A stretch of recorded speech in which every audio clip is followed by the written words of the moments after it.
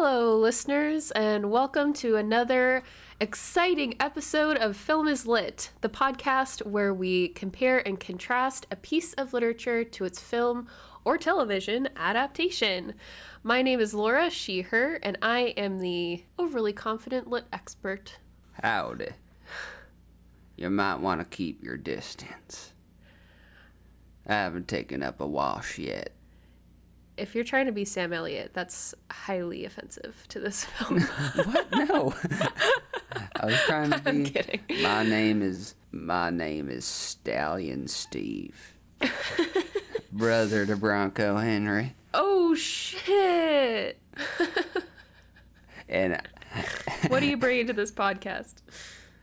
well, not conversation. I ain't got time for that. I need to go back and tend to the hides. Ain't got time for love. Ain't got time for you. It's a throwback to 2014's Burning Love. Well, my real name is Danny, and I'm the self-appointed film expert, pronouns he, him. Welcome to Film is Lit. Woo! We have an exciting episode today. That we do. So pumped. This is part 2 of our series on repressed gay cowboy period pieces. Pretty much. A few weeks ago we did Brokeback Mountain, took a short break. Now we're back covering one of our favorite films from 2021. Yeah, I mean, is this my favorite film of 2021? I know not yours. There's also Dune and The Green Knight, which came out, which I know we're high up on your list. Green Knight would be hard. Ooh, I don't know. I don't know what I like better. Power of the Dog and Green Knight are probably over Dune for me. But those two are pretty much tied. Right. For me. You still love Dune, right? Yes, we still can be married, right? Obviously. Okay, oh my good. goodness. Because I will Danny's give back. drafting. He literally is sitting on a stack of divorce papers. If I say anything against Dune, he lifts them up and he's like, "I'll do it. Do it. I'll do it." But this is one of our favorites of 2021. Right, and speaking of Dune, it's also quite an awkward situation because we love Dune, we love The Power of the Dog, but The Power of the Dog, nominated for 12 Academy Awards, lost most of the technical categories to Dune. Yep. And my thought is, listen, Dune 2 is going to come around, and it's going to be nominated for as many categories as Dune 1 was, if not more. Yeah. Hopefully Denis Villeneuve this time. Right. Right? And as much as I love Dune, and I'm so happy that it's a critical, commercial success, I think you can give all the Oscars on round 2 and let other films come in there and kind of share the wealth. I'm not saying give everything away, don't award Dune at all, but maybe an Oscar for the second woman ever to be nominated for Best Cinematographer. Well, I think you said, we were talking earlier, and you said off mic that that's what happened with Lord of the Rings. Yes. They started awarding that And the third franchise movie. Yeah. after the third movie had come out. So they were established, but they also didn't continue sweeping. And it made for a little bit more of an interesting Oscar field. Yeah, could you imagine if... So, The Lord of the Rings was released 2001, 2002, 2003. Could you imagine... That is just shocking. 3 years of just And they're full still pretty sweeps. good. Yeah, they're great. They hold up. But yeah, to be swept all three. Actually, an interesting crossover with Lord of the Rings is actually the production designer on Power of the Dog. Most people know, but we should say it for the podcast, that this movie was not filmed in Montana, where all of the action, if you can say that any action happens in this film, it actually was filmed in the director, Jane Campion's home country of New Zealand. That's Dame Jane Campion. That's right. Thank you for correcting me.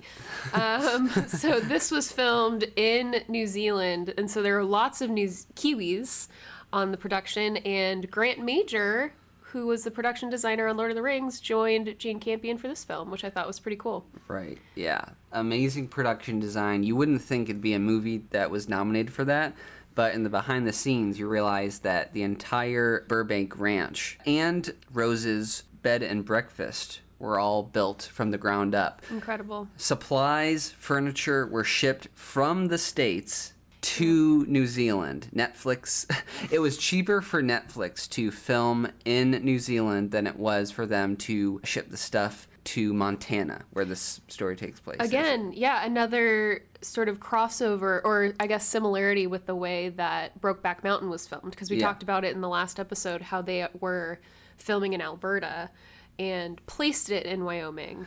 But what's even crazier, though, is filming took place in the middle of the pandemic, right? Right after quarantine. And still, New Zealand, famously, one of the strictest countries when it came to the shutdown, and currently, just with COVID protocols, they're still pretty hardcore over there. So it still boggles my mind that it was cheaper and less of a hassle to go through all the New Zealand hoops than to shoot in America. So that just kind of shows you the business here and how America is sitting on a lot of lost opportunities when it comes to the film industry. Anyways. Well, yeah, we've touched on the movie now. We should probably introduce the book a little bit too and some background. Do it. So Power the Dog was published in 1967, written by Thomas Savage, who is now maybe being rediscovered, but is considered by critics as sort of a lost voice in American literature, unfortunately, because it's such a sad reality. I studied literature in North Dakota, just a single state away from Thomas Savage's birthplace of Montana, and I had not heard of him until Power of the Dog came out. Sure. So I think that's really sort of indicative of how forgotten. And not only Thomas Savage, actually his wife, Elizabeth, was also a pretty prolific writer. Didn't know that. But has not been in the conversation of great American literature ever. Neither of them were very successul when they were living. Which is so strange, because Savage is such a sturdy, hardcore American name. Savage? Mm-hmm. And he does, like, it's very American rooted. A lot of his topics are very rooted in American history and the American West, and a lot of those ideas that I think Americans really still cling on to as an identity, strangely, which I think is really also vital to the conversation about this book. Mm-hmm. You know, Phil Burbank, without getting too deep yet, Phil Burbank has his foot in the past, whereas his brother George has a foot in the future, sort of away from that American life. But these conversations are still very much in the American psyche, so it's really shocking and sad, and also probably harkens back to how uncomfortable Americans are with the conversation of queer literature. Sure, yeah. That's a spot-on analysis of Phil, especially because he is a man fully stuck in the past. He himself is a man of the past, controlled by not only his past like education and upbringing next to George, his brother, but his relationship with Bronco Henry, which is forever cemented in the past. He's always looking back. Because Bronco Henry, sadly, has died by the time we are introduced to these characters. Yeah. So should we go through our individual journeys, which should be pretty quick? Yeah. I can start. Basically, I had never heard of Thomas Savage or Jane Campion before this movie came out. I'm embarrassed to say, but I think this is a good foot in the door to her work and to Thomas Savage's work. Actually, your mom recently suggested that I read The Sheep Queen, which he also wrote. So I'm probably going to look into that because she said it was really good. But yeah, I watched the movie on your suggestion. We watched it together probably right after it came out because we usually make an effort to see all of the award hopefuls, I guess, after they come out. Released on Netflix in November of 2021. Yeah, and we were blown away when we watched it. And floored. Yeah, really, really taken with the movie. And I think as soon as it popped up based on the story or novel by Thomas Savage, we get onto our computer. Okay, gotta add this to the list. It's taken us a while to cover it, but I'm really excited. Again, I hadn't read the book until just a few weeks ago. I think it's really lovely how the movie really captured the tone of the novel. And I'm going to say that both are fairly slow, but that's not a criticism of both. I think it's really amazing to watch the story unfold over not that much time, like maybe a few months. But yeah, just that slow burn, that slow heating of the oven to baking temperature is, it's just one of the most enjoyable things that I've ever experienced in both the book and a movie. But that's me. I think it could be considered slow because it is just so subtle, both the book and the movie. The book more so than the movie. It's a story built on nuances and implications. Nothing is ever confirmed. Characters' actions are never confirmed. People's sexualities are never confirmed. You have mountains of evidence that imply something, but never once is Thomas Savage or Jane Campion being like, this is what this man is thinking, he's gay, and Peter killed Phil. Spoilers, I guess. This is a full spoilers podcast. Whoops. Well, no, and nothing is confirmed. Nothing is also wasted. Yes. I think it's really incredible to analyze both Brokeback Mountain and Power of the Dog.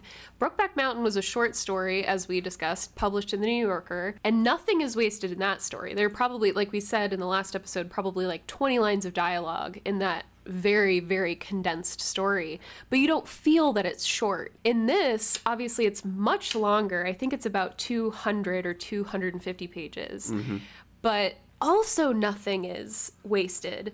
Yeah. There's no dialogue that doesn't need to be in there. There's no scene that doesn't need to be in there. There's no character that doesn't need to be in there. It's really compact, and it's so interesting to see two writers come at very similar conversations in a different way, but they still have a really, really similar tone. Right. It's really interesting. So anyway, I interrupted your journey. Well, yeah, the audiobook, 8 hours, perfect length for an audiobook in my opinion. The movie is my sweet spot, 2 hours. 2 hours, 8 minutes. I love that. That's like chef's kiss. So this is my first Jane Campion movie as well. I knew of her Oscar-winning movie, The Piano. Yeah, she won Best Director for that, and that was her other so she's the only woman to ever win Best Director twice. That's just incredible. Yeah, and I mean, only 3 women have won Best Director in general. Travesty. So yeah. and just as many, I mean, how many have even been nominated? Right, not a lot. And the Academy Awards have been around for, 100 years almost? Just about, or knocking on that door. So yeah, I knew of the acclaim pretty early on because it had premiered at a film festival and people were going absolutely gaga over it. Critics, not general audiences. And then when it premiered on Netflix, by that point it was already very much in the Oscar conversation. Everyone had it at number 1 on their list to win Best Picture. And then Oscar nomination morning, 12 nominations, including Best Director, Best Screenplay, Best Picture. So it was pretty much a lock. I knew it was a lock for a while. When we watched this film, we're like, yeah, that's Best Picture worthy. It's not your typical like tour de force, over-dramatic, melodramatic type of period piece that usually wins. But it is something that clearly is of a high-quality brand, and Netflix has been vying for Best Picture for years now, and I'm still in shock that Mank didn't win Best Picture. Yeah, our reaction to Mank is similar to Power of the Dog, where it's actually a smaller amount of critics and audiences who love this movie than you'd expect. General audiences kind of found this slow, and it's not highly rated. Slow in the bad way. I like the slow good way. Yeah, boring. Like they're saying that there's no story, and it's like, but look what is there. Yeah. Read the book in the lead up to this podcast and was really taken by it as well. I was shocked at how even more understated it is than the movie, which is like textbook understated. Mm-hmm. Really just absolutely floored by both, but especially the movie. I mean, it is great to see a story that is so thematically rich brought onto screen. It should be said that, we both saw the movie first. I actually don't know if I read this first, if it would have been as enjoyable, because it is so understated and so subtle, and the lead up, I mean, the book, basically, the final sentence is the mic drop, is the big twist. The final, a 250-page book, doesn't reveal its cards until literally the last sentence. Yeah. So I could imagine reading the book and being bored, honestly. Because you don't know what you're building to. Right. Yeah, I'll be honest. There are not very many movies where the credits roll and I go, huh. I had no idea almost. Actually, you know what it's really similar to? It's actually really similar to how I felt after our first date. Because I just kind of sat in my car for a minute and I was just like, huh. I don't even know what hit me. And then I went to the way. hospital because my hand was infected with anthrax. Oh, God. Yeah. Like, there are actually some super weird overlaps. No, just kidding. That didn't happen. Although Danny did tell me not to trip up the stairs on my way to the car. Someone had died there. Got to be careful. Anyways. Super funny. You were cute. Careful, weren't you? It was really cute. I was. So what's the problem? And then I got here? home and I texted you that I didn't fall up the stairs on my way. Anyway. Good. I'm glad. Back to the story, and I say this knowing how pretentious I'm coming off, but there are not a lot of movies where I come out and I don't quite get it, but I know that I loved it, and I truly, honestly cannot say that I completely understood this story the first time that we watched it. Sure. I was really conflicted about how I saw Phil's behavior toward Peter because I thought that it started to look a lot like grooming. I really didn't like that. But then I had no idea that Phil was gonna die. Right. That was shocking to me. I didn't make the connection between, again, full spoilers, the anthrax and Phil's death. I truly did not see that connection. And as much as I hated Phil, I was like, good God, you know, did he deserve to die? Like, he's obviously a very conflicted character, but I didn't put his actions in the context of him being the dog. I just, and the scripture, that was impenetrable to me. I think the first thing we did after we shut the television off was we looked up that scripture, because neither of us are very well versed, if you will. Speak for yourself. Right, in the Bible. I'm making a pun, though. Well versed. Flew over my head. Continue. But to my point, we had to Google that verse because I think neither of us were really sure what that meant. Uh-huh. So I was, again, I'm being super pretentious here, but I was intrigued by how confused I was.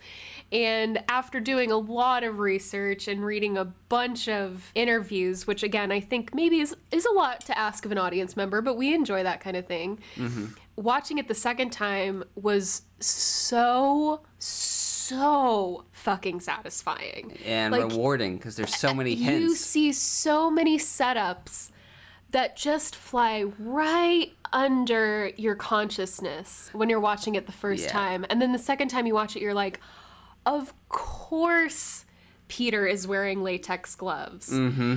Right? Of course X leads to Y leads to Z. Right. Of course.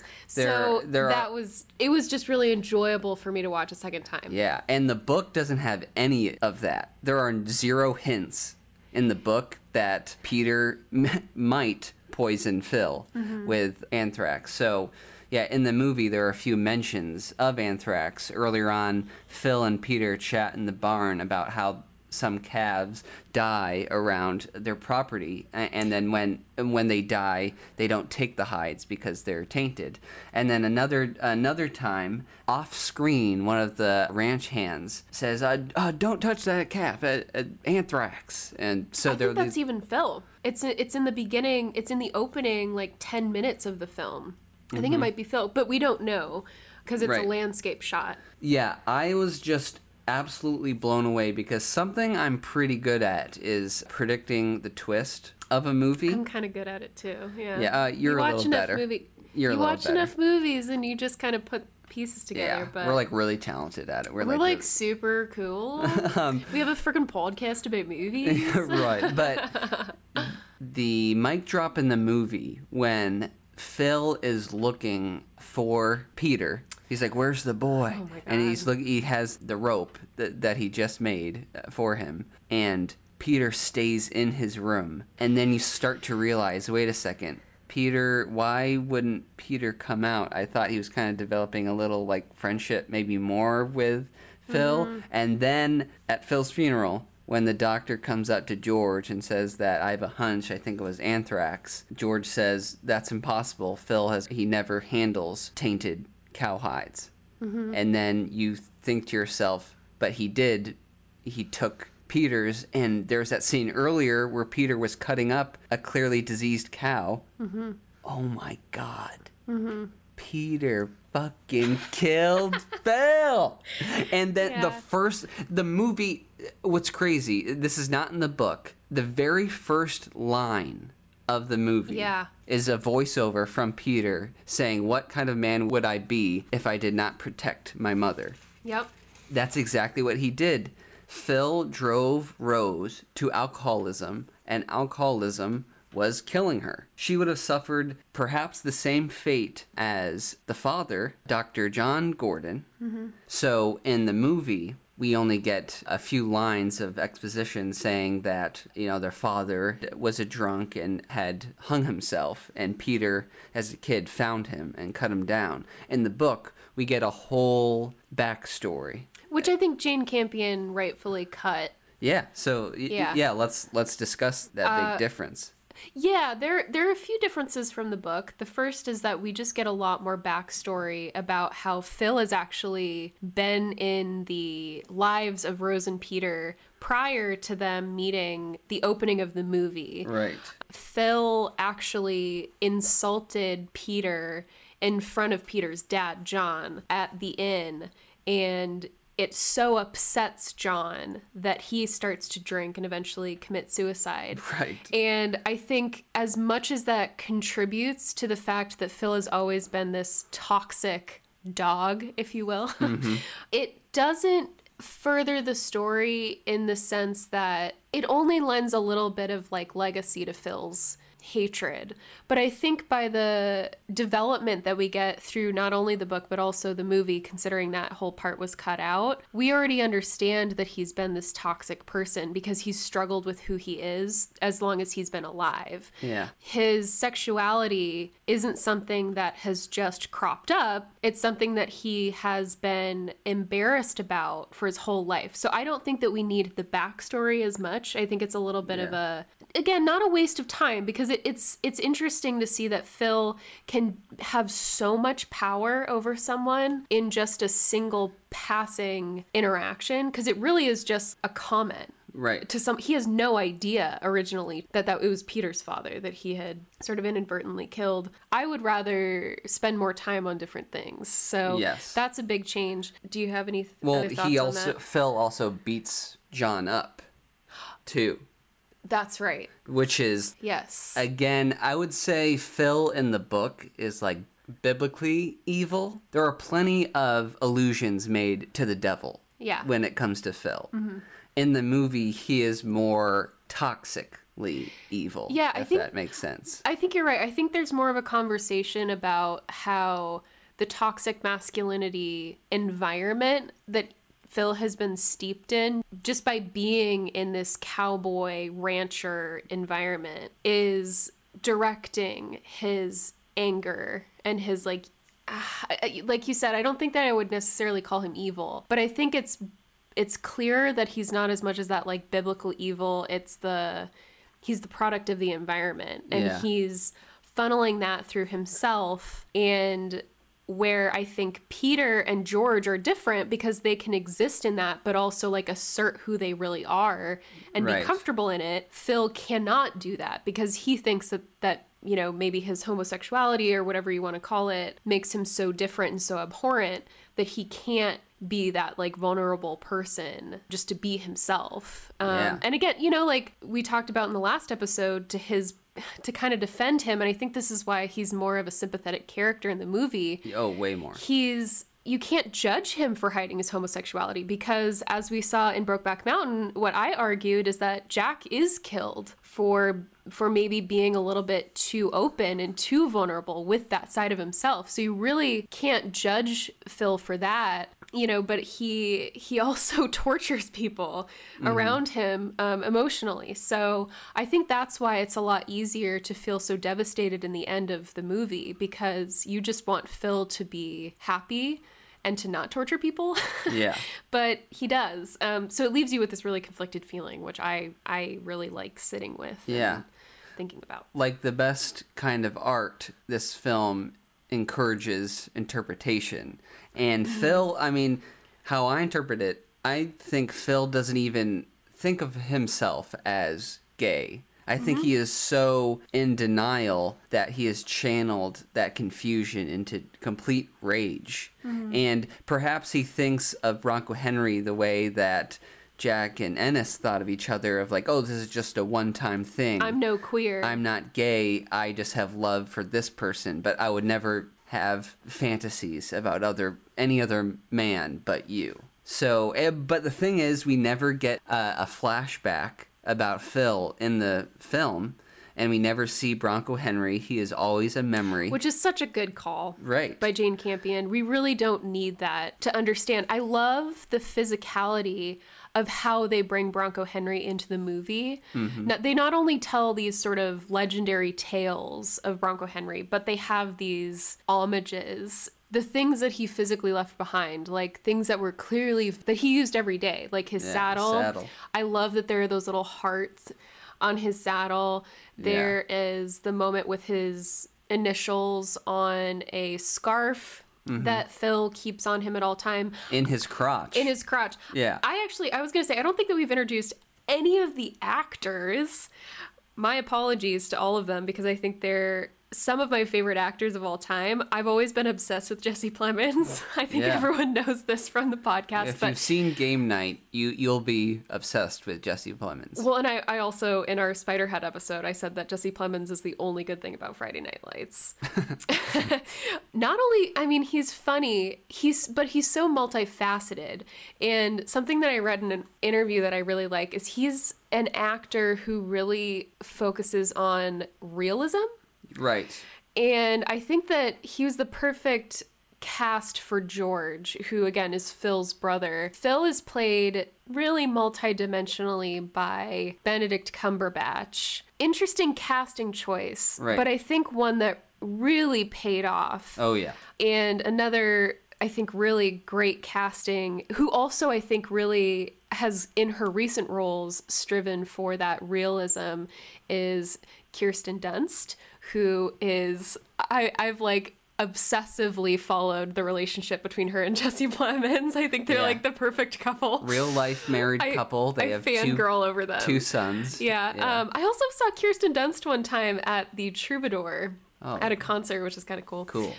Shout out to our friend Kirsten Dunst, friend of the pod, Kirsten Dunst. What's up, Kay?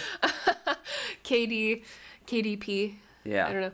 Cody Smith-McPhee plays Peter, who I am entranced by. Yeah. He does such an incredible job in this role. He not only disappears emotionally, but like in terms of physicality is literally like nails exactly what is in the book. I even noticed there's this one part where the book describes the zipper sound of like when he's walking, and his jeans are so new in comparison to like a rancher or something, and he's so stiff when he walks that his pants sort of zip, you know that sound when you're walking in jeans, and they literally put that in the movie. Yeah. And I think that really demonstrates the kind. I even read that Jane Campion hired a movement coach to direct a lot of the specific character movements. All 4 of the performances we just mentioned were all nominated for Oscars. Well deserved. Yeah. I guess we kind of got off course. I was going to say another...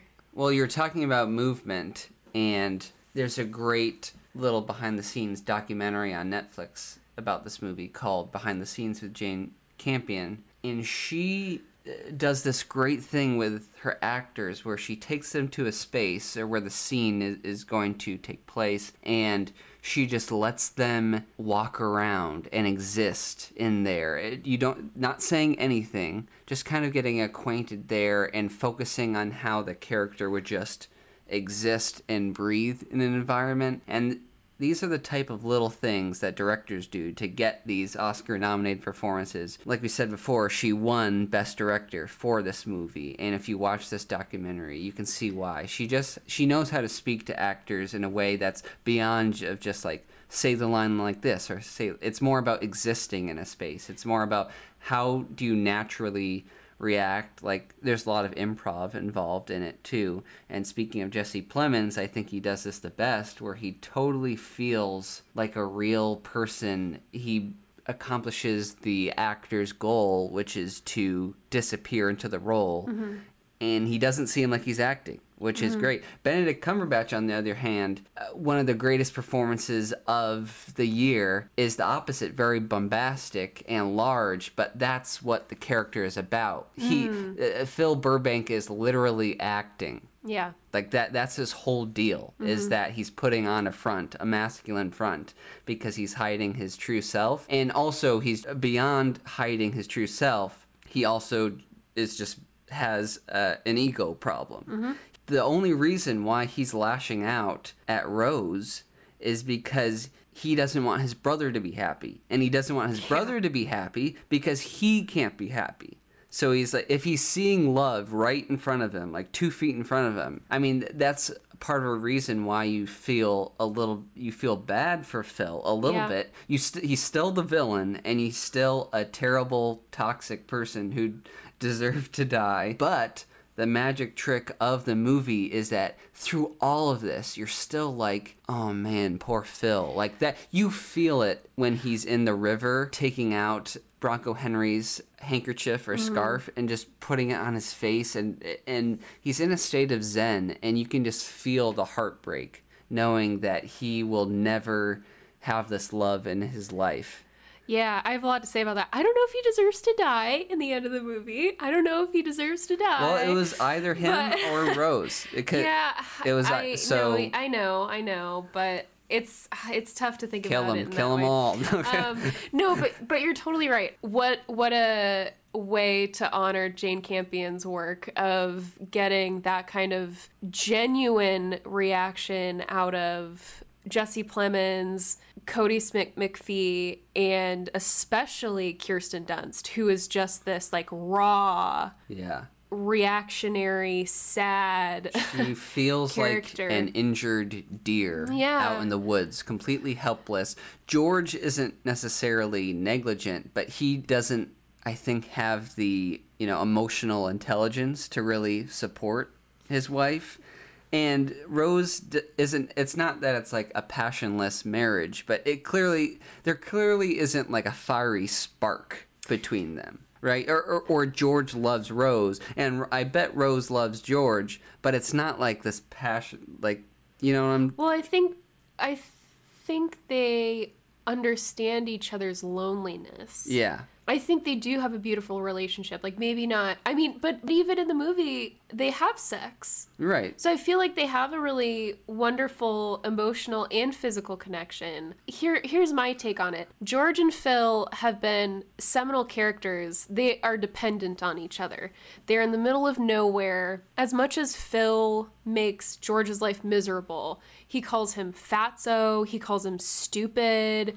Right. He, on the surface, does not respect George very much. Yeah, because both in the book and the movie, George flunked out of college. Right. And whereas Phil went to Yale. So as much as Phil makes George's life miserable, I believe that in the beginning, the fact that Phil is begging George to celebrate the 25 years that they've been through together in this really harsh environment demonstrates that he is also very respectful of how different George can be. I think he sees George as someone that he wants to like emulate George's vulnerability, because for as much as George isn't schooled, he can be vulnerable. Phil can hide behind his education and also sort of the contrasting like rancher hand where he speaks, oh, I don't clean up, those sort of things.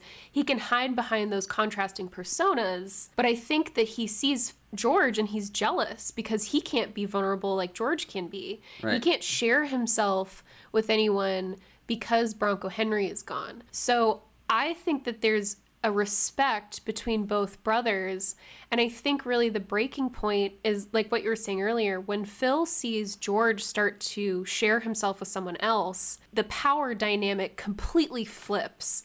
And I think Phil sees that power, especially through George just being completely stolen. He doesn't have power over George anymore. And that's where I think like he lashes out at Rose because he sees that Rose has taken that like focus from him. And so I think that is another reason that we start to feel sympathy for Phil or empathy, because Phil is nothing without George. Like he's already lost Uncle Henry. So like, what is he going to do when George, and I mentioned this a little bit earlier too, but the timing of when this story takes place is so important, because this was a time in American history when the American West, the open West, where, you know, quote unquote undiscovered, which obviously we know is bullshit because people had been living there. Indigenous people have been living in the Americas for 10,000 years or more. But that sort of manifest destiny was coming to an end because there were so many immigrants from the East Coast, white immigrants from the East Coast, that were taking over land, that like the rugged individualism of America was being left behind. And I think that Phil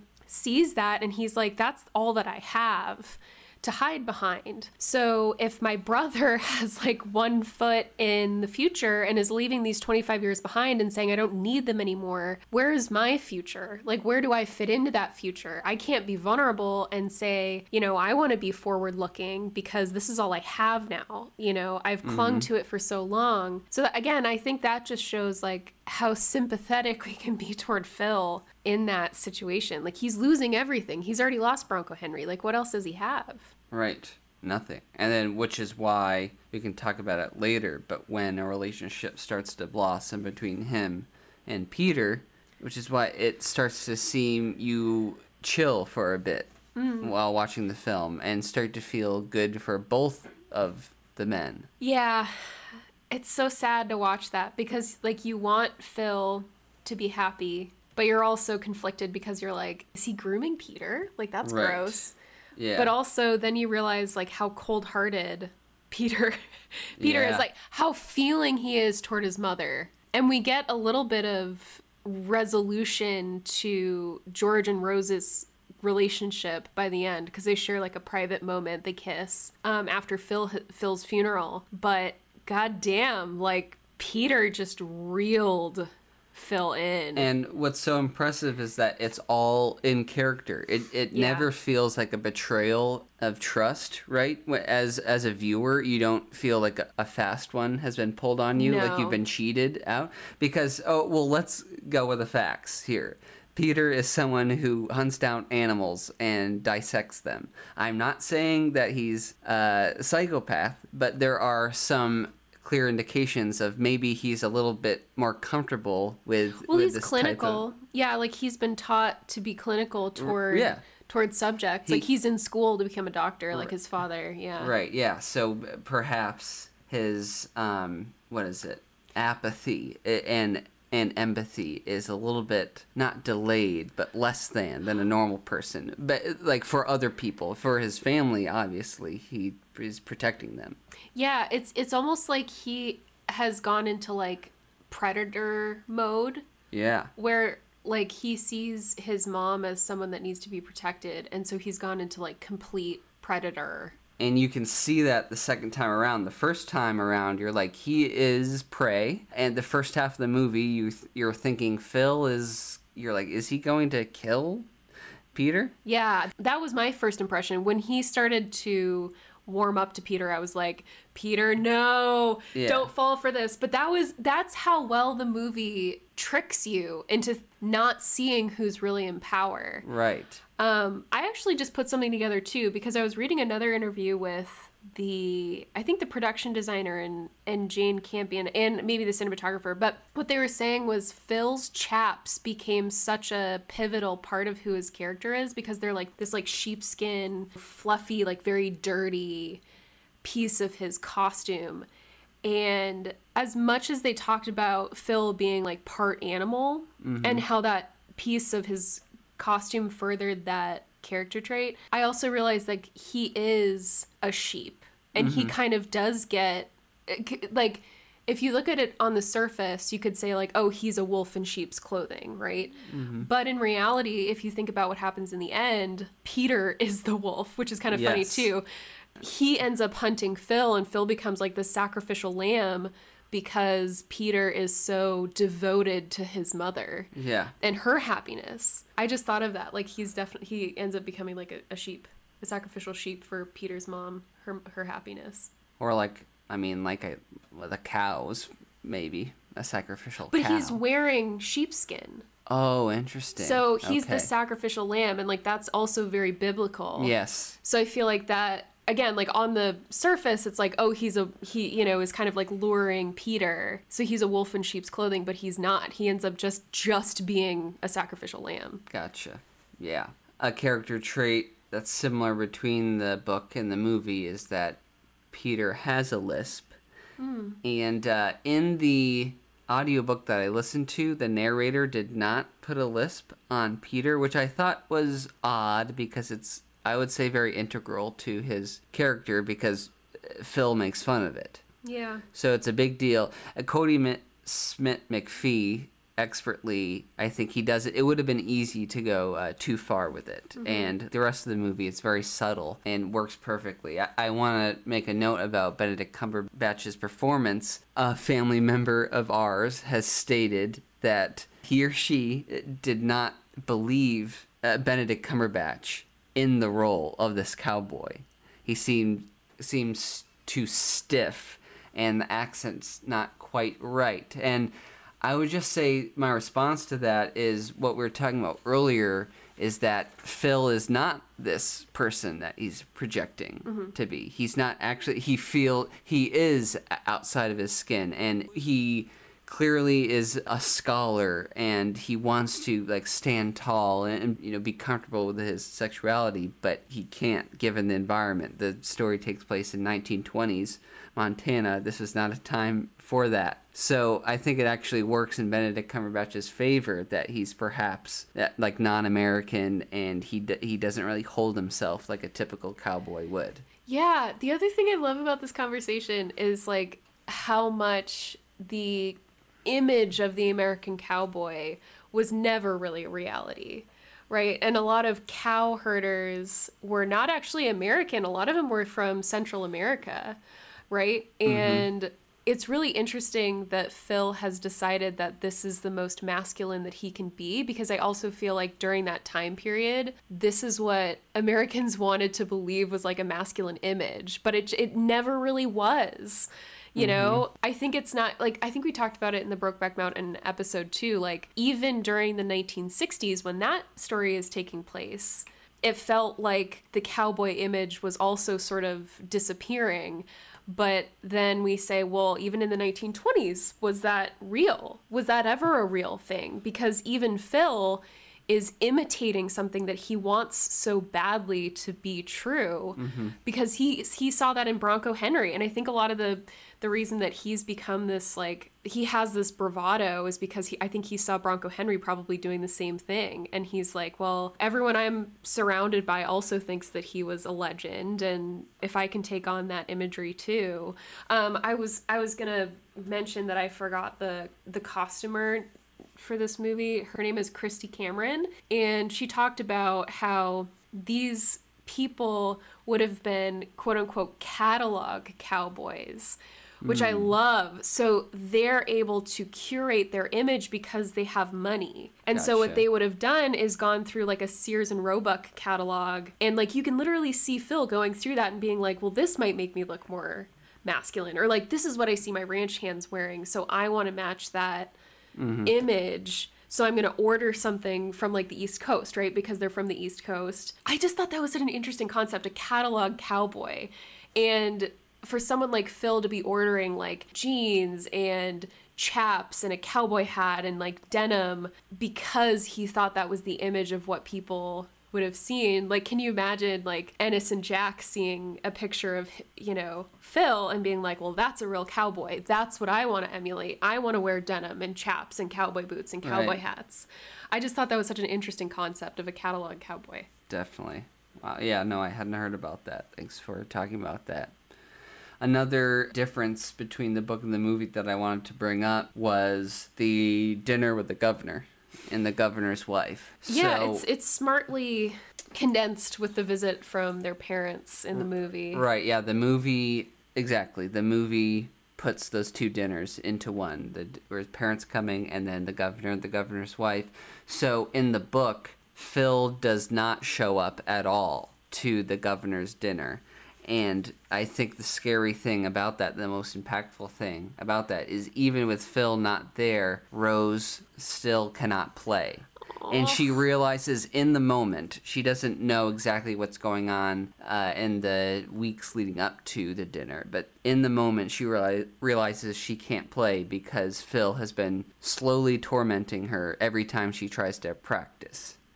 And then the movie takes it a step further, where Phil has a conversation with George before the dinner, where George is like, where are you? Are you going to show up? And Phil is still mad at George for telling him to wash up for the governor and the governor's wife and their parents, that he is offended and says he won't show up. But he does show up as the governor and the governor's wife are about to leave and mocks Rose even more, really driving the nail of embarrassment into the coffin there. You didn't play? Right? Well, you sure been practicing an awful lot. Yeah. Oh my God. When he's saying, like, you're probably tired from dancing. You didn't dance? You didn't play? Yeah. That would drive me to drinking. And sure enough, Rose takes she like shoots the orange blossom that George has made. Yeah, that's an hour into the film. The first drink Rose takes is halfway through the film. And I think the time flies by pretty well in the film. The editing is by Peter Scabarros, and who also did the editing for a really underrated Netflix movie called The King with Timothy Chalamet and Robert Pattinson. Yep. My brother Tim, past guest on the pod as well, he loves The King. So, shout out to The King.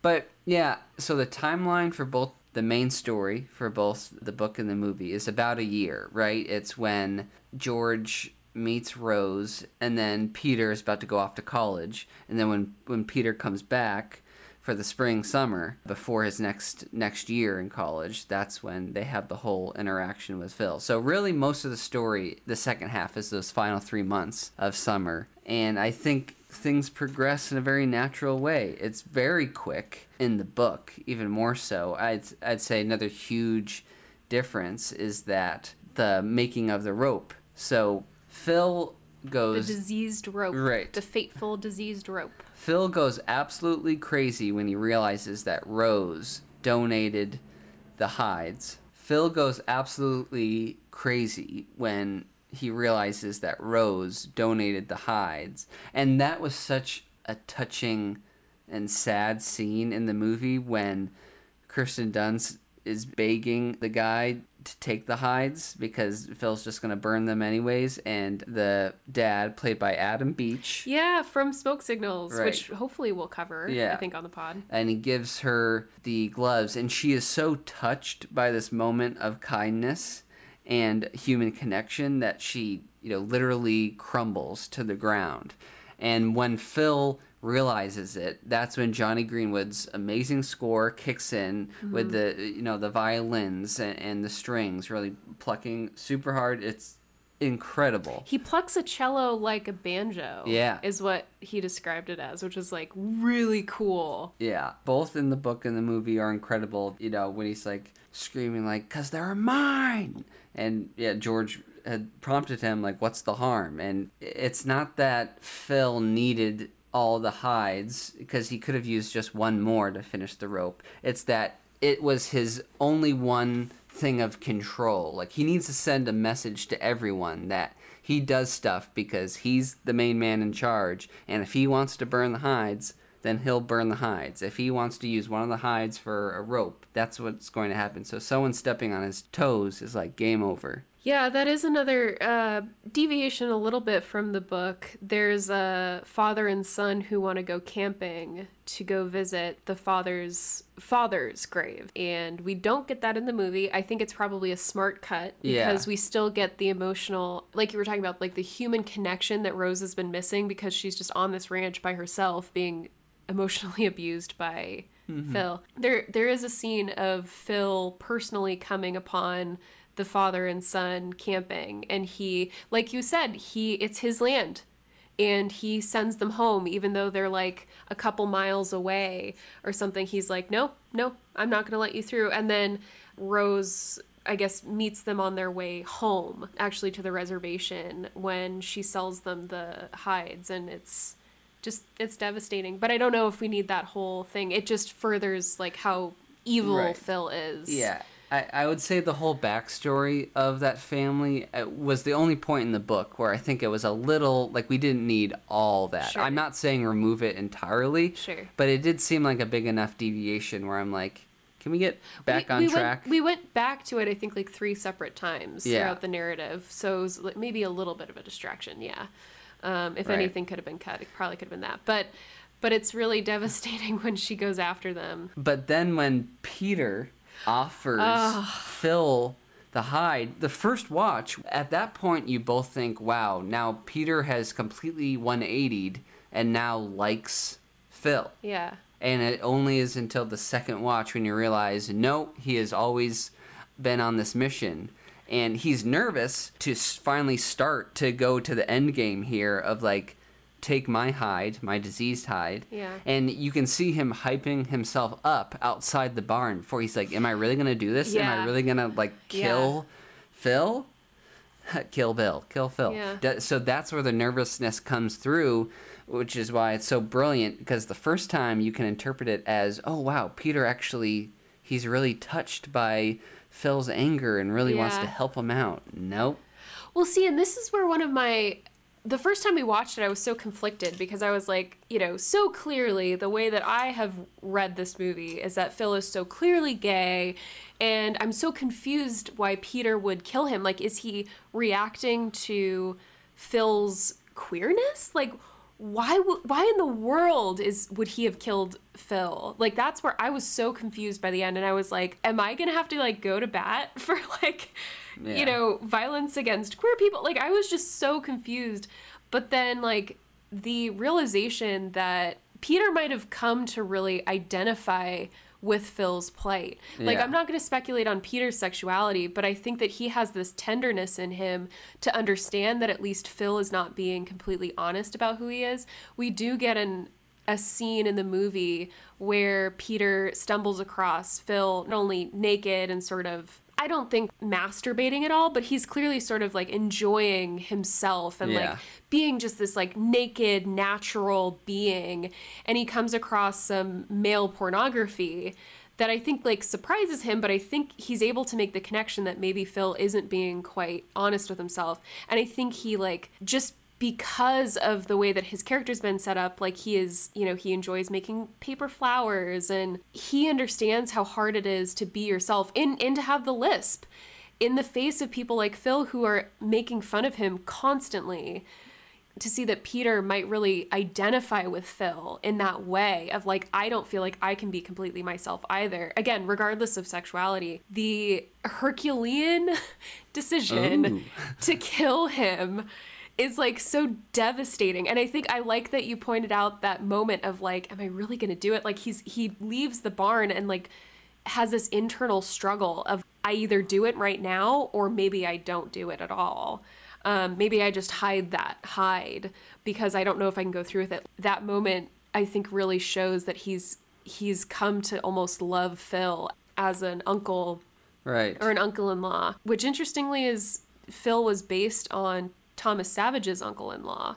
Right. So that relationship you can kind of speculate on, I guess, a little bit, but it's a really tough moment to watch Peter struggle with that. But, he always had his mother's best interest in mind because I think he also can see that, again, this is all interpretation, but I think that Peter is sensitive enough to understand that his mother really has to struggle to be happy because of like the female plight in the American West. Right? Like what else were you expected to be other than a prostitute, basically? So I think he can see that. Or a maid, which she is.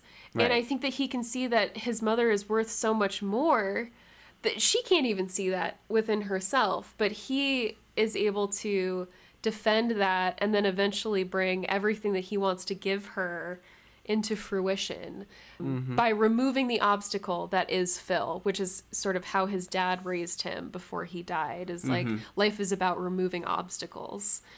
So anyway, I've just ranted for a few minutes. Oh, the opposite of a rant. A pointed lecture. Yeah, it is a lecture, though. No, but one, you didn't let me finish. Okay. One that I love sitting in on. I'm in the front row. See me after class. That's what you say. Wanted to continue on this discussion because another huge difference is that in the book, once Peter offers the extra hide that he has, there's one sentence where it says, Phil worked all night on the rope. And then the next thing you see is that Phil doesn't make it to breakfast and he's sick, and then they cart him off and then he's dead. Yep. The film and Jane Campion, they wisely add a scene where Peter watches and is with Phil during the rope making. It's so chilling. It is oddly sensual in the sense that there are insert shots of Phil's hands like inserting ropes into certain holes and pulling it out. It's very, I mean, the sound design. And Peter is kind of like feeling the horn of Bronco Henry's saddle in a very suggestive, he strokes it. He doesn't just feel it, he's stroking it. Which we should say, Phil taking out Bronco Henry's saddle and stroking it and waxing it. That's not, sitting on it. And sitting on it. That's not in the book. Either. Straddling it. I should say straddling. Oh boy, does he do sexual, that. Yeah. So you could clearly see that both men are like playing off each other and testing each other. They don't know if like one's trying to seduce the other, or they don't know if one is trying to get a one-up on the other. It's this kind of, they're both very soft-spoken and testing out the waters of like what's going on here. I've read certain interpretations that say that they think that the two men like made love in the barn that I disagree night. with that read. Well, I mean, the point is that the scene ends right midway through, which you're supposed to do, right? Like as soon as the point is made, leave the scene. So any interpretation is valid. It could be something crazy. It is valid. I mean, again, Peter's sexuality is never discussed, but it's never confirmed. So he could be. Right? I personally don't see that there's enough evidence to argue that. Well, but I think right, exactly. There is no conclusive evidence. There's not even, I would say, substantial evidence, but something that is very suggestive to maybe not Peter's sexuality, but to what Phil thinks Peter's sexuality is the scene when they're looking on the hillsides to see what the shadows are. And Phil is starting to go in this long, lofty stories, just like, Bronco Henry taught me to see things that others couldn't see. And then in the beginning of the film, all the ranch hands were like, what do you see out in those hills? It's like, well, once you know it, you'll see it, right? Phil takes Peter out. And this film is very funny on the second watch when you kind of know what things are going. It's like we were laughing a lot. Yeah. And he's like asking him. He's just like, "Well, Bronco Henry taught me to see things that other people couldn't see in the hills. Like, what do you see?" And then Peter's like, "A dog." And then Phil is absolutely flabbergasted. Like, "You just saw that? You just saw that?" Yeah. Hilarious moment, but it's kind of like of saying like, "Wait a second. You're like me? You're like, looking for things, right, that I look for, like you're perhaps gay too?" Like it's kind of, again, it is not said right out.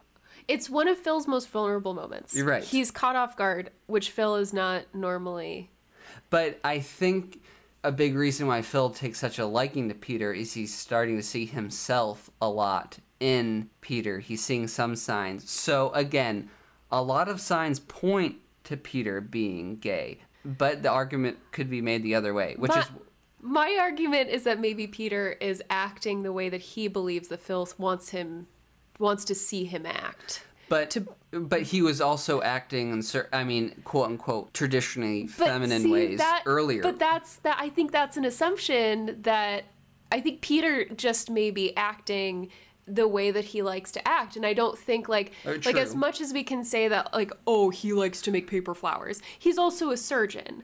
I think that speaks to the detailed nature of his character. So I don't think that assigning the traditional male, actions that he doesn't portray, I don't believe that we should be looking into those things to assert that he's gay. I think that what he sees that Phil does is read people's characters, and Phil is so confident that what he sees is right.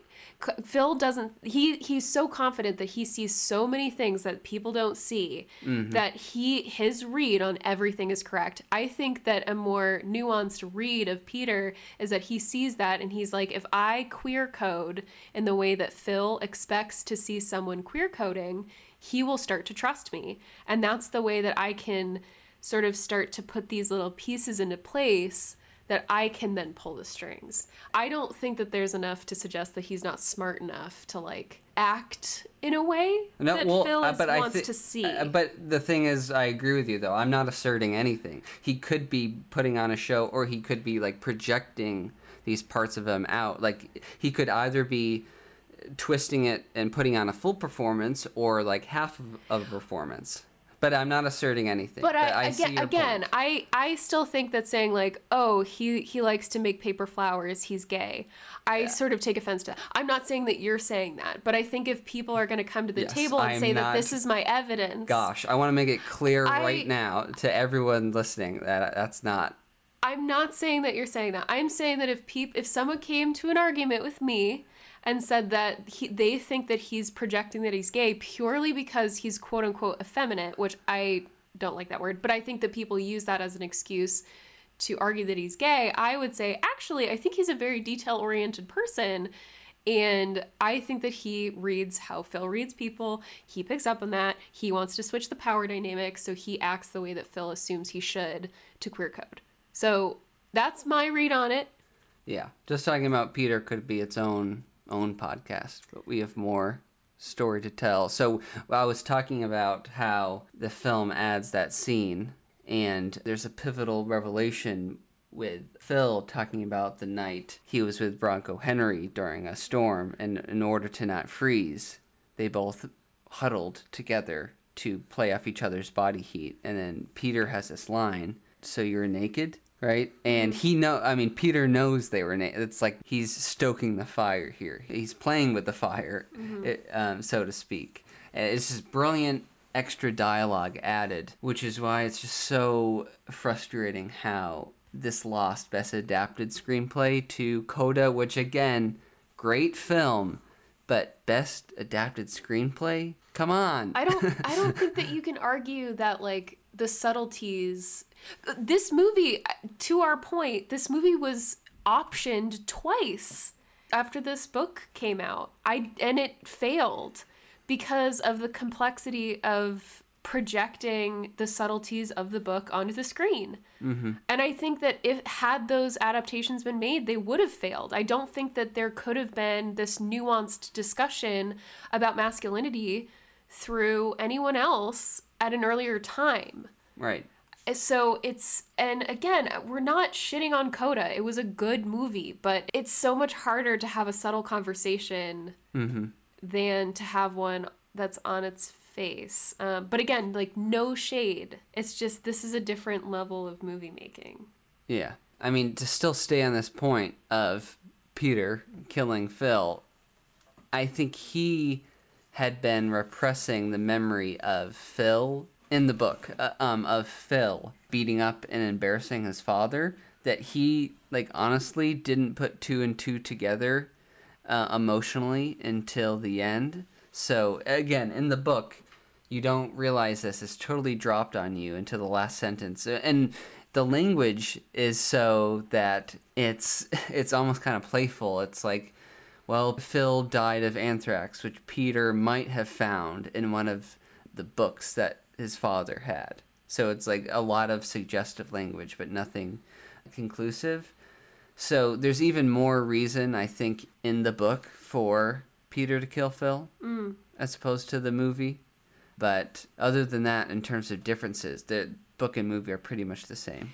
Yeah, the one thing I would say too is that a lot of the book is actually it's like third person omniscient, but pretty much from Phil's perspective. Mm-hmm. So we really get Phil's read on situations, and it's kind of sad. Like, I think we get sort of like a dumber version of George because we see him from Phil's perspective. Right, that's a good point, yeah. And I think it's pivotal for the book that we see how toxic Phil... How else would we understand, almost, that Phil is this toxic, unless we start to see him as an unreliable narrator? Mm-hmm. Because, George can't be as stupid or unsuccessful as Phil portrays him to be, because their ranch is very successful. Yeah. And, even though Phil doesn't read the books or the classics or whatever that Phil can read, or, he didn't go to college... I think we really start to see on like a second read that because we're hearing it from Phil's perspective, that we're not getting a really good image of any of these characters. Mm-hmm. So with that said, the movie didn't have to do that because we can sort of visualize, like, for example, Phil's torture of Rose is so successful because he doesn't say anything to her. A lot of times it's just ignoring her. Right. Or it's the way that he leaves a door open that she's closed, or the way that he finishes a tune that she can't quite finish on piano, when really all she needs is like a few more practices, and you can see that she's proficient enough.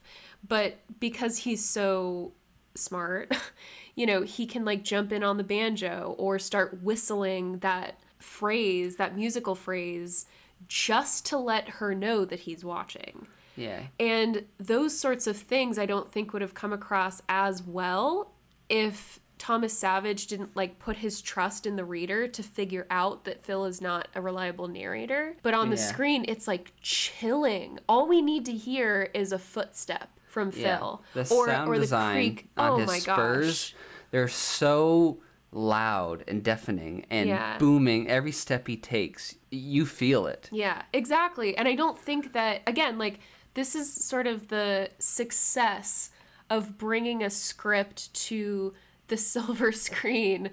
You can't do that as well, I think, without being able to visualize that and hear it. So, again, as much as Thomas Savage is successful in creating that feeling of Phil's, like, ability to be this, like, specter around the house, like, experiencing it on screen is really chilling. Yeah.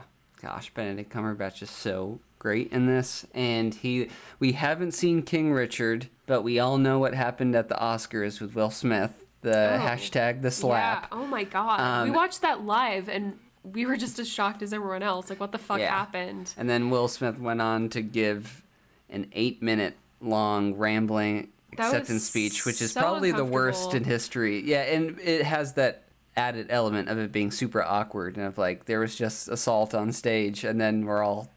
That was literally a sobering moment. Like, I was drunk. Yeah. We were hosting an Oscar party, and I was having like a great time with my best friend Allison, and then suddenly like we're watching the screen and that happens, and I was like, I am fully sober and I still don't understand what happened. Like that, it was like literally a sobering moment. Yeah, shocking. Truly. It was so shocking. And I mean, akin to The Power of the Dog, which is one person, their behavior ruining an entire event for everyone. Yeah. What a fucking down... Like, we were literally throwing a party, and then as everyone is just like...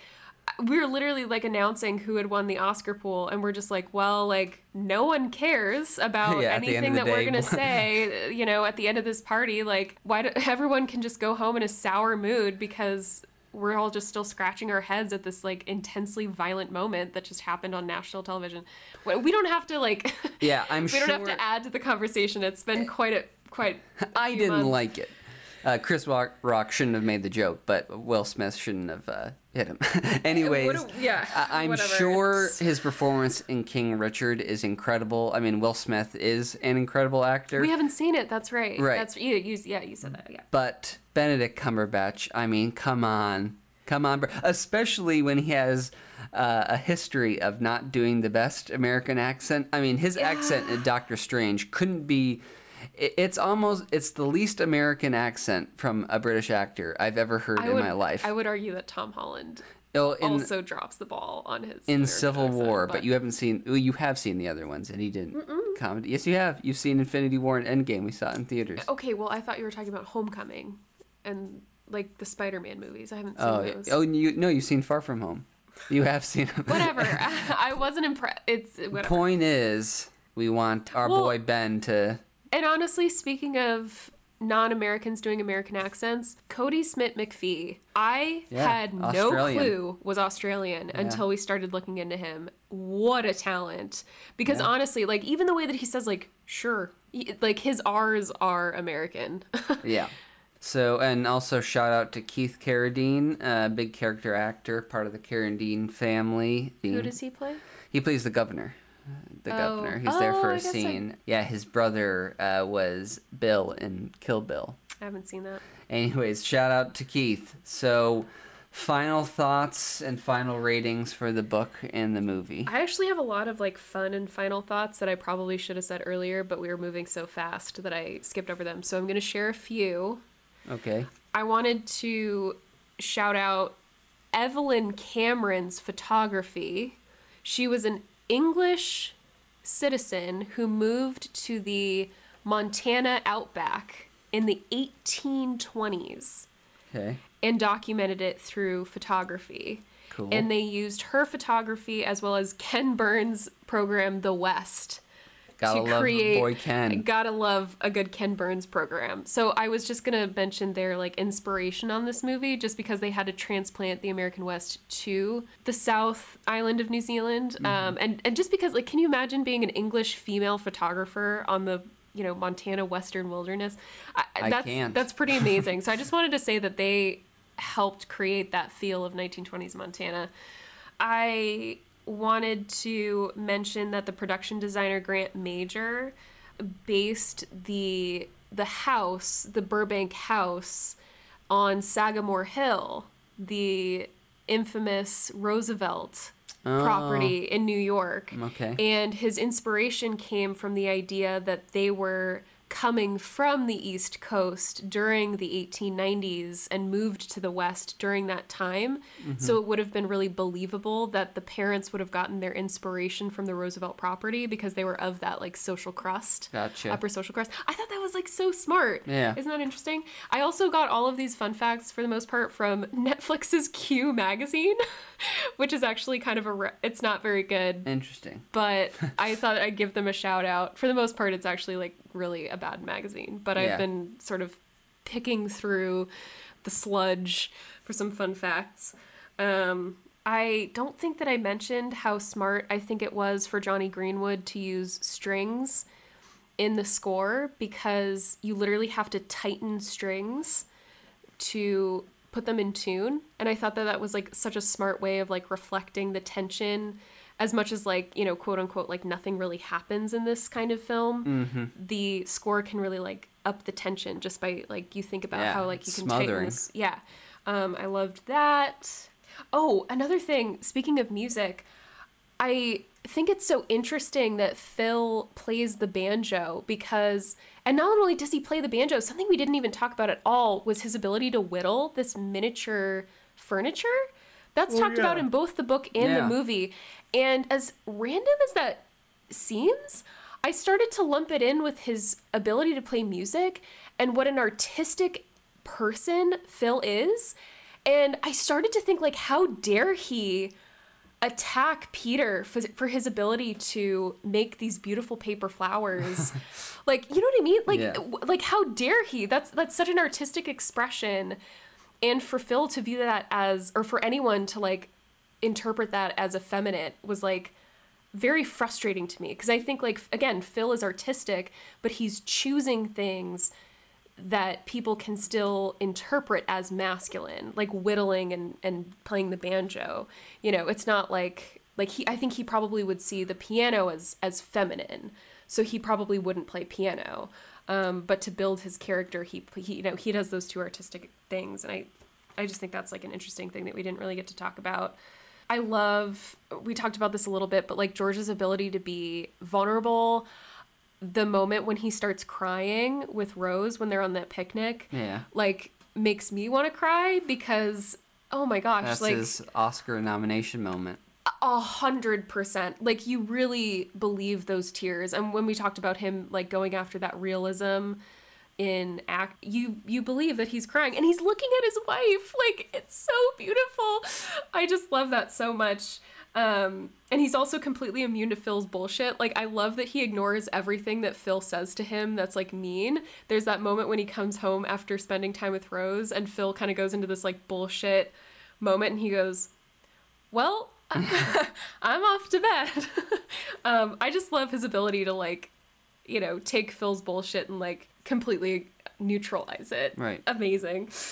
Oh, so speaking of, this is perfect to segue between like Phil and George. I also read that Jane Campion actually asked Jesse Plemons and Benedict Cumberbatch to, like, the first day of rehearsal, they were given a dance instructor and they actually danced together, which she thought would be a really good way of not only like making an emotional connection between the actors, but also making a physical connection, because we see them like literally sleeping in the same bed. And so she wanted them to like share physical space and understand like, you know, these people have grown up together.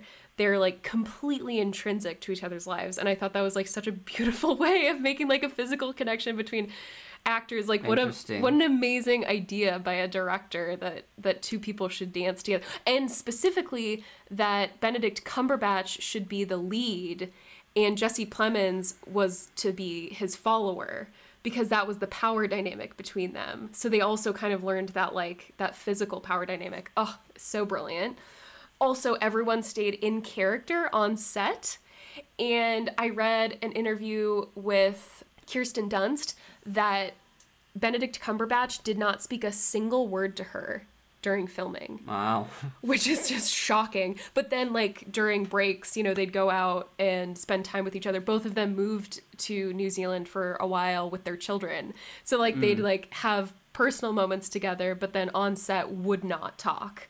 Which really, like, I think ratcheted up that tension that we saw between their characters. Yeah, it's hard to emulate that energy, that tension, without actually having it exist. For sure. In reality. So. Yeah. I don't know if the last thing I wrote down was, like, I don't know if we want to get into, like, the conversation of, like, Sam Elliott and the way that, like, Jane Campion talks about gender. Yeah, like, all that stuff I think hopefully we can set aside because it is kind of a distraction. Yeah. It's really unfortunate that those things kind of tainted the conversation, especially about masculinity, because I think it, like, proves the point that we still can't have those conversations and be comfortable in having them. Yeah. It's so frustrating that, like, people don't think that gender can be, like, fluid enough and inclusive enough to just be a singular person. People have to sort of, like, use gender to define what people should and shouldn't do. Like, that is what the movie's about. And I sort of feel like those two people, unfortunately, kind of tainted that message.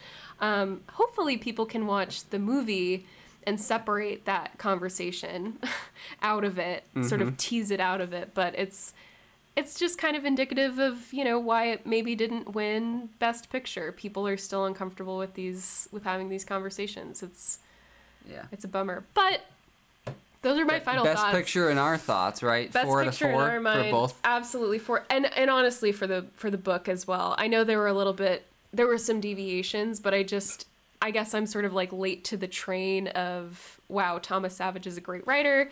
I think it's great. I think it was just so understated that I can't give it more than a 3, but I really enjoyed it. Yeah, I've read so many bad books. Sure. And then something like this comes along, and while there are a few flaws, it was just so enjoyable, and I read it so quickly because I was just completely taken with it.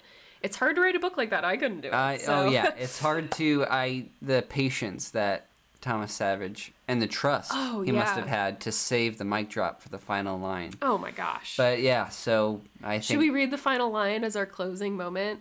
Sure. It's powerful. Let's do it. Read it. All right, here it is. You ready? Yeah. Deliver my soul from the sword, my darling from the power of the dog. And then also he goes on to say, please rate and review, subscribe if you haven't already. Follow, leave a good 5-star, please. That's 5-star review. Direct quote from Thomas Savage. Yeah, he said it. He said it. So you have to listen. All right, thanks for listening, and we'll see you on the next one. Hey listeners, we are coming to you with our first special alert insert. Big news. This is big news. Yeah, so the day after we recorded our Power of the Dog episode, Danny, I think, right, you were scrolling through your soaps. Instagram, yeah. Through Instagram, and we found out that Criterion Collection has announced that Power of the Dog will be added to their catalog. This is big news because rarely do streaming movies get added to Criterion. Criterion is a collection of movies that the Criterion committee picks that they deem worthy. They're usually very highly critically acclaimed films or films that are hard to come by, international films. And they re-release them with a higher 4K digital transfer. They also feature extensive behind-the-scenes footage that never before seen. So this is a big deal. It's coming out November 8th of this year. So we're very excited about it. Please buy a copy when it comes out. You can pre-order now, but it'll be available everywhere at November. And honestly, I think that Barnes & Noble is still running a 50% off Criterion Collection. They do that like 3 times a year. Yeah. I think by the time it comes out, the sale will still be ongoing. This title might not be 50% off, but if you keep your eyes out, you might get lucky. Yeah. Be able to get this on Criterion DVD or Blu-ray or Blu-ray. Yep. So that's it. Well, that's it. That's a special report. Alrighty. See you on the next one.